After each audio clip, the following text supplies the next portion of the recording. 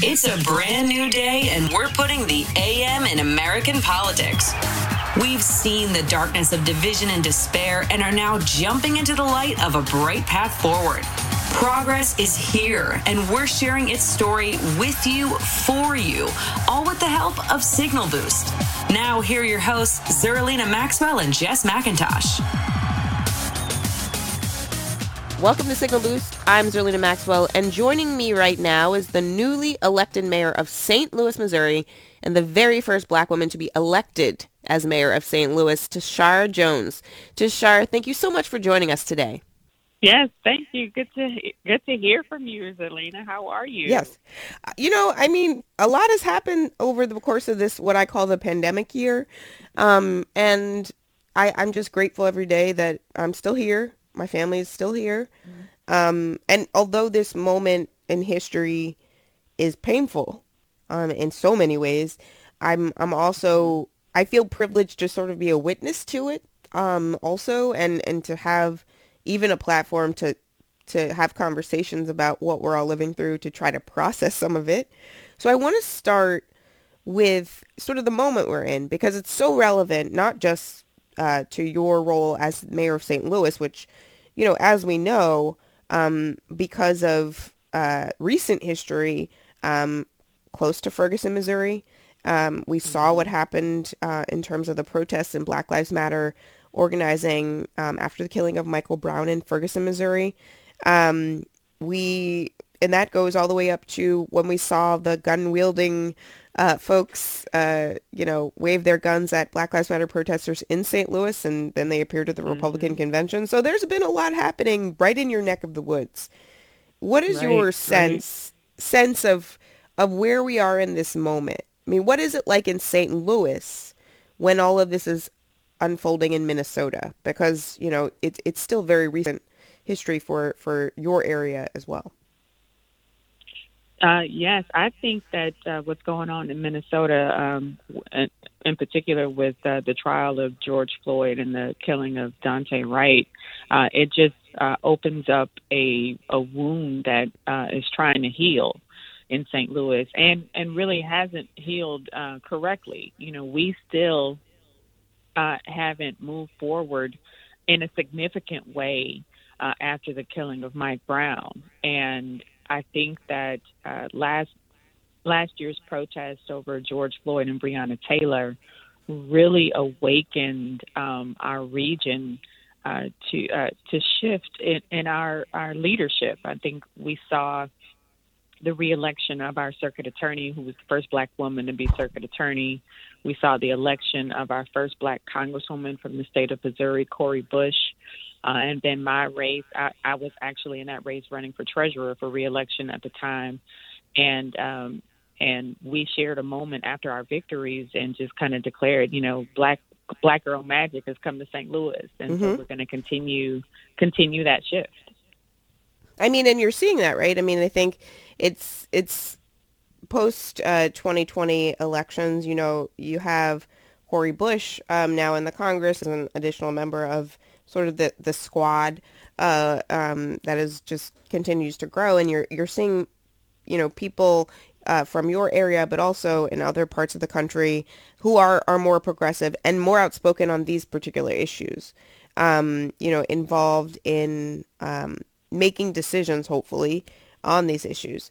One of the things you said after your race, which resonated with me, is that we can't ignore race anymore. Race is central to everything. I mean, I think, you know, one of the things that comes up a lot is, you know, if you're talking to maybe a group of white colleagues or maybe a mixed race group, sometimes people will say things like, well, let's take race out of it. Like, it's not about race. Let's put race to the side for a minute. And I'm always like, I mean, I can't take it off. Like, I am Black. My race is intrinsically a part of.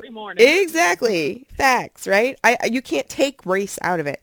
So what does it look like to sort of view every issue and sort of the world through the lens of somebody who lives and exists as a Black woman in America at this time? I mean, how does that change the way you govern and you will govern the city of St. Louis? Well, I'm governed that way as treasurer for the last 8 years. I have developed programs that, while they do lift all boats in the tide, there are programs that specifically have impacted African Americans and other marginalized communities through financial empowerment, right? Because African Americans are more likely to be unbanked or underbanked. The racial wealth gap is 10 times what the average Black family makes, and if you're looking at the recent info from the Boston Fed, the wealth of Black families in Boston is $8. So this is an issue that's critical to our survival and critical to our future. And we cannot ignore race as a part of why Black families haven't been able to build wealth over these past generations, because race has been the center of several policies to keep us from building wealth. So we have to talk about it, and we have to center it in all of our decisions. It's so true, because I mean, the rising tide lifts all boats. I mean, even until recently, that was sort of a refrain that, even I was like, okay, that sounds good. At least my boat's going to get some help. But I think that we've seen, particularly through the Trump era and the pandemic, which no one saw coming. Well, maybe all of the scientists who study these things did. But most of us, we were living our life on March 1st as if it was it's going to be a regular year, right? I know I remember celebrating, 2020 New Year's. And I was just like so excited about what the new year would bring, like everyone else was. And then all of a sudden it was like, nope, our whole lives have changed. And it gives us all sort of a moment to reflect on the world we're living in and how it's set up and whether or not it's set up the right way. And I think what we've seen is that there are a lot of areas in which we can improve, understatement of the year. When you think about the role of the mayor in a city like St. Louis, I mean, one of the things that I guess folks could have learned from, like, I don't know, watching Blue Bloods, which I recommend watching with a more critical eye than probably most people do. But, the mayor has a lot of influence and sway over the police department, particularly in the city of St. Louis. So in terms of your role as the mayor, I mean, how does that relationship go with sort of this open conversation happening about race and policing and bias? Because, I mean, I was talking to somebody about this the other day. I was like, I remember back at the beginning of, Bill de Blasio's administration in New York City, where I normally live when we're not in pandemic. And, his honest, assessment of the killing after the killing of Eric Garner was, this is wrong. It could have been my son. I have a Black son. And, that sort of destroyed his relationship with the police department. Even though, what he said wasn't really, that harsh. It was just very honest. Right. And it was just very honest and genuine. How do you walk that line between making sure the police department is accountable and being held accountable, but also making sure that, you have a working relationship with law enforcement?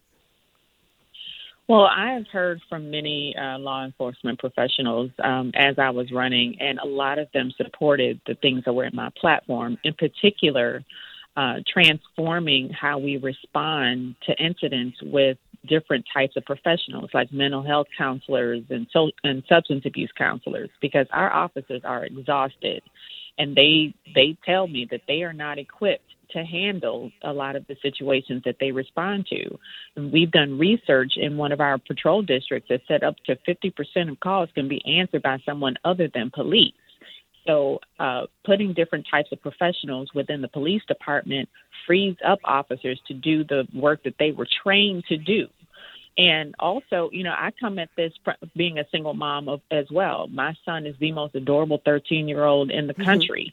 And he and I were having a discussion about what the mayor does. And I told him, mommy is going to be over the police.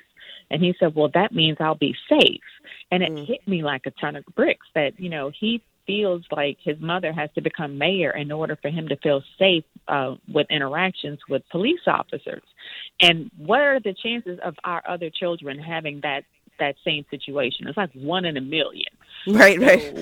I, so I felt like it was my duty not only to continue to run because I hadn't decided whether or not I was going to run again, but that became my North Star. Like, how do we transform public safety so our children feel safe, so they can be children and explore and make mistakes and not fear losing their lives or having a bad encounter with law enforcement?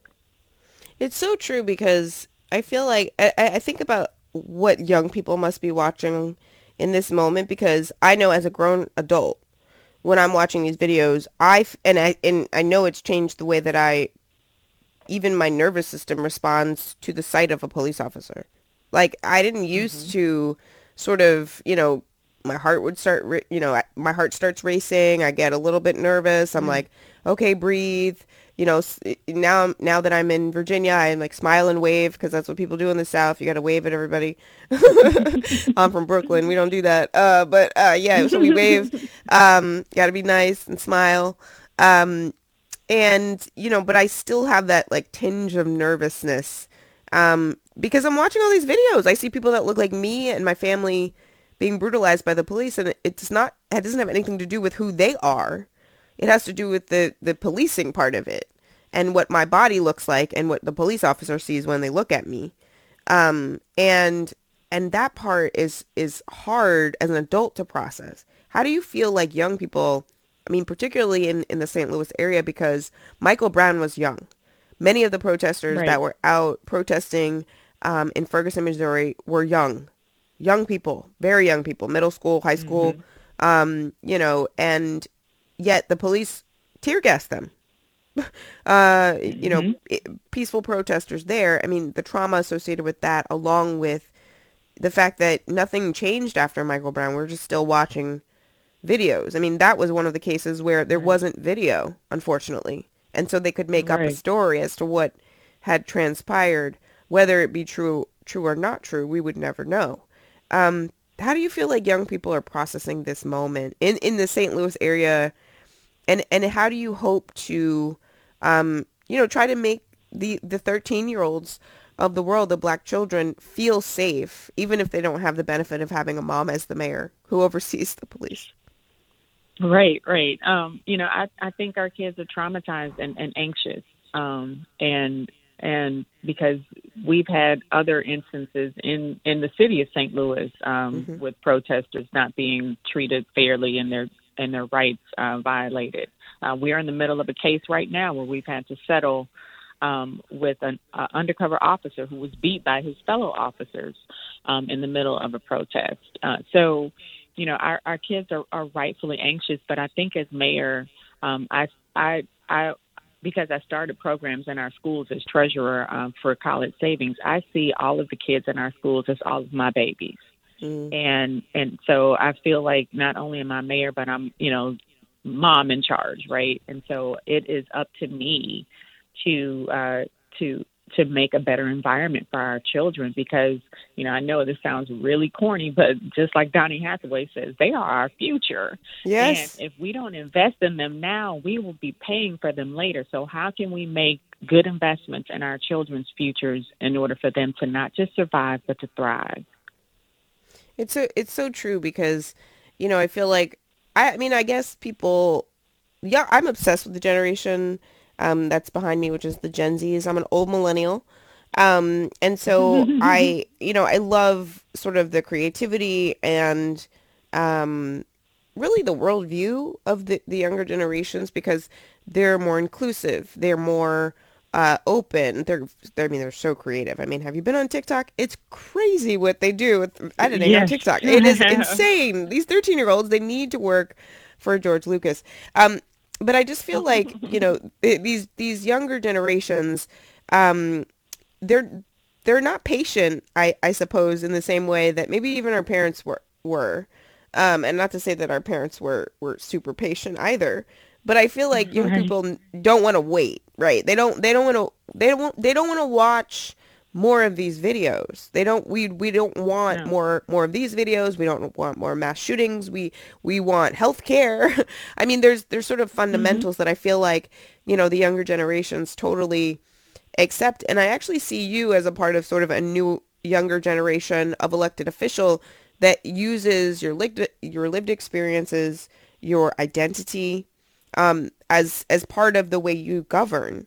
Do you think that, public policy is improved when the person in a position of power, has those lived experiences, you know, that helps them relate to the communities they're serving? I feel like the white, male leadership model, there are a lot of shortcomings in that setup. Yeah, absolutely. I think lived experience is paramount nowadays, with your ability to lead, because you're leading from a place where you know how your policy decisions are going to affect people, several iterations downstream, right? Hmm. And laws on the surface may seem good, but then you look at, it may have this unintended consequence because I did X, Y, and Z. And I've been in the legislature for 2 terms and know that and have relationships there. And so I've seen the process at the state level as well as the local level, which again gives me a lived experience coming into this office, knowing where the lines of demarcation are between state, federal, and local policy. Hmm. So, experience does matter when it comes to leading cities, and especially majority minority cities. One of the questions that came up during our debate with my opponent, who was a white woman, was, do you think that a white person can lead a majority minority city? And my answer was no, I don't, because I believe that Black people have certain lived experiences that white people just don't have. And that's not trying to be insulting. It's just the truth. Exactly. It is so true. I did a little rant on my Peacock show the other day about this because I found it so hilarious that, the Fox News folks of the world were so upset about this comment. I was lived experience. White people do not have the lived experiences of Black people. That is just a fact. That is not, there's not controversial to say that. I don't have the lived Right. experiences, of a white male lacrosse player. I don't know. Like, that's not my lived Right. experience, right? So I could not be an expert Exactly. in policies related to that because that is not my experience. But I think the idea that, white people in positions of power can understand every experience from this objective, sober point of view. I mean, that is a lie. That's the lie that's been sold to us this whole time, Hmm. to sort of, get us to be like, oh, this is how it's supposed to be. This is how it's supposed to look. White men are supposed to be in charge. That's how it's always been. Like, I was kind of one of those children that asked many questions, and I just I don't accept things that don't make sense to me. Like, Right. I don't Right. accept things that don't seem right. I ask questions. I want to know why things are the way they are. And the answer can't be, well, that's just how it's always been. Like, that's not acceptable to me. I believe in evolution. I believe that things can improve and become better through action and change. In terms of, where the country is right now, we're in a really different place than we were just a couple of months ago because we have a new administration. We have a Congress with a Senate majority that's Democratic. We have mayors like yourself that are elected in these very important American cities. In the last, I guess we only have a few seconds left, actually. Mhm. But are you optimistic that, your tenure as mayor is going to have make a meaningful difference in sort of the way things are and changing them so that people aren't killed by the police who look like you and I and our family members so frequently that, we have access to the things that we need to be able to survive, thrive, not just survive. Yes, I'm absolutely optimistic because I'm also walking in with an unprecedented opportunity of having over $500 million in federal aid on its way to our city in American Recovery Act funds. Mm, And so my finance background tells me, okay, how can we make great investments with this money to make sure that we get returns on it for many years to come. And so that is the North Star. Definitely, we will take care of people in direct relief, but how do we make pointed investments where the city continues to thrive long after this money is gone? Yeah, it's a really, really important point. Thank you so much, Mayor Jones. Tishaura Jones is the newly elected mayor of St. Louis, Missouri. Historic, first Black woman to be the mayor. It's incredibly cool. Great to chat with you. Thank you so much, and please stay safe. Thank you for having me. Great to chat with you as well. Thanks for listening to the Signal Boost podcast. We'll be back tomorrow with more news.